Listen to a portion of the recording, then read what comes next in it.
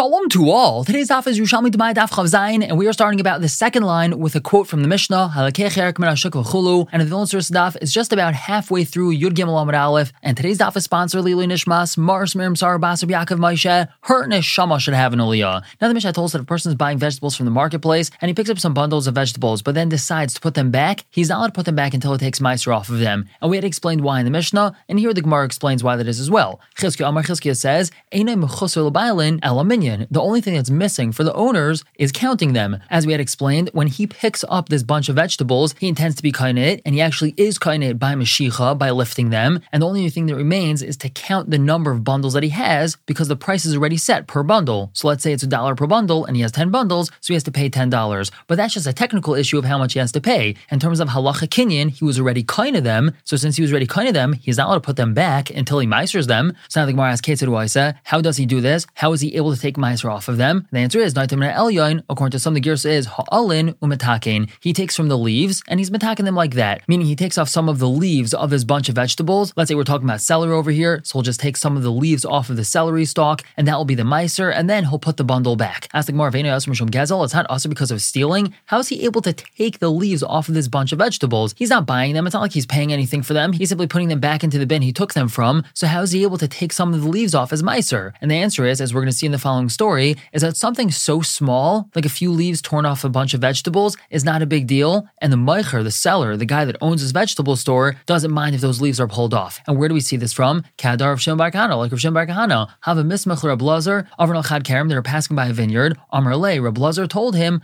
I see li chad kesam mechtzad shinai. Please give me a toothpick, meaning a splinter of wood, so I could pick my teeth with it. Meaning they were passing by this vineyard, and there was a wooden fence surrounding the vineyard. So Reb Lazar asked him, can you please break a tiny little piece off of the fence so I could pick my teeth with it? So already we see from here that taking a tiny little bit of something that a person is not going to be makbid on is 100% mutter, and that's the same thing with the vegetables. But then Chazav Amrle, Reb Lazar retracted his statement and told him, Lai teisi liklum, don't give me anything. And Reb Lazar explained himself, the in I see kol bar nosh bar nosh miyavid kain. If every single person that passes by this fence does this, ha'azul siyaga de govra, then this fellow's fence is going to disappear. There's a kid's book that's called What If Everybody Did That? And one of the illustrations, for example, is this little kid throwing his wrapper on the floor. So technically, one wrapper on the floor is not a big deal. But what if everyone did that? Then the whole world would be full of garbage. And it's the same thing over here. Al pi halacha, it's 100% permitted to pull off this little splinter from the fence. But if every single person that passed by the fence pulled off a splinter, then there wouldn't be a fence left. But going back to our halacha, we see that it's 100% permitted to pull off a few leaves of his bundle of vegetables. The seller, this vegetable store owner, is not makbid about that at all. And that's how this guy who lifted the vegetables but then decided to put them back is able to take meiser off of them. And the Gemara now continues just with another story, which is very similar. Rav Chagai have a misach Reb Ze'era. Rav Chagai was supporting Reb Ze'era. Avar chad to'in chad meichel de kisen. A fellow passed by who's carrying a load of wood, and this was like thin pieces of wood. Amalei, Reb Ze'era told him, I see li chad kesam. Please give me a little wood splinter, nichzi shinai, so that I can pick my teeth with it. Chazav Amalei, then he retracted and told him, Lai teisi li klum, don't give me anything. The in asi kol bar nosh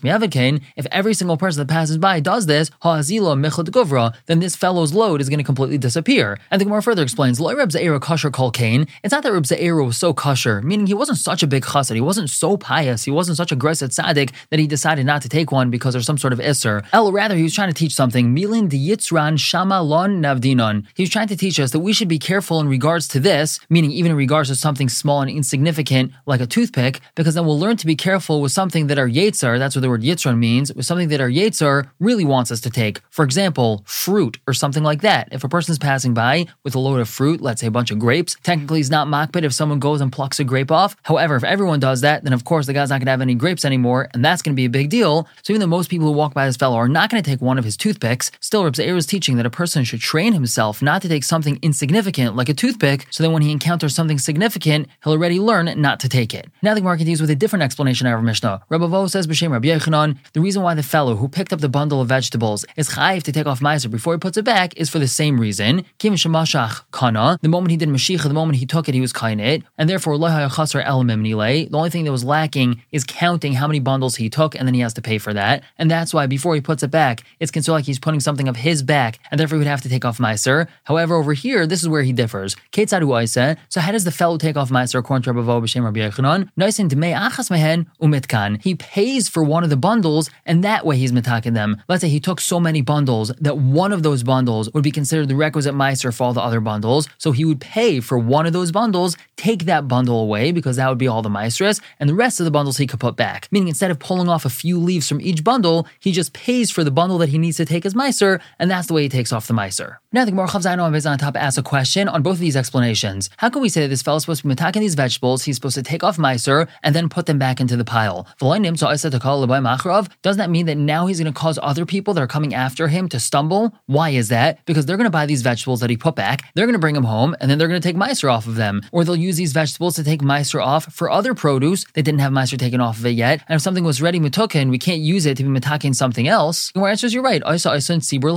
He makes it as a pile in front of him, which means he doesn't actually take these bundles of vegetables and place them right back into the bin where they came from, because you're right, that would cause issues. He takes them and piles them in front of the bin, or he piles them in front of the meicher, and he explains to the owner of the store, you should know that these are ready mitukin. But the Gemara continues asking, why doesn't he just establish or designate meiser for these vegetables from something that he has at home? Meaning instead of either pulling off some leaves from each individual bundle, like our first suggestion, or paying for one of the bundles, so that could be meiser for all the other bundles, like the other suggestion, why doesn't he just leave these bundles exactly as they are and just say the meisers for these bundles should be on some produce that I have in my house? And if you're going to say that maybe we're going to run into an issue that we're going to explain in a moment what that issue might be, v'loi kain tani, didn't we teach in a brisa that we don't have a problem of that? The brisa teaches a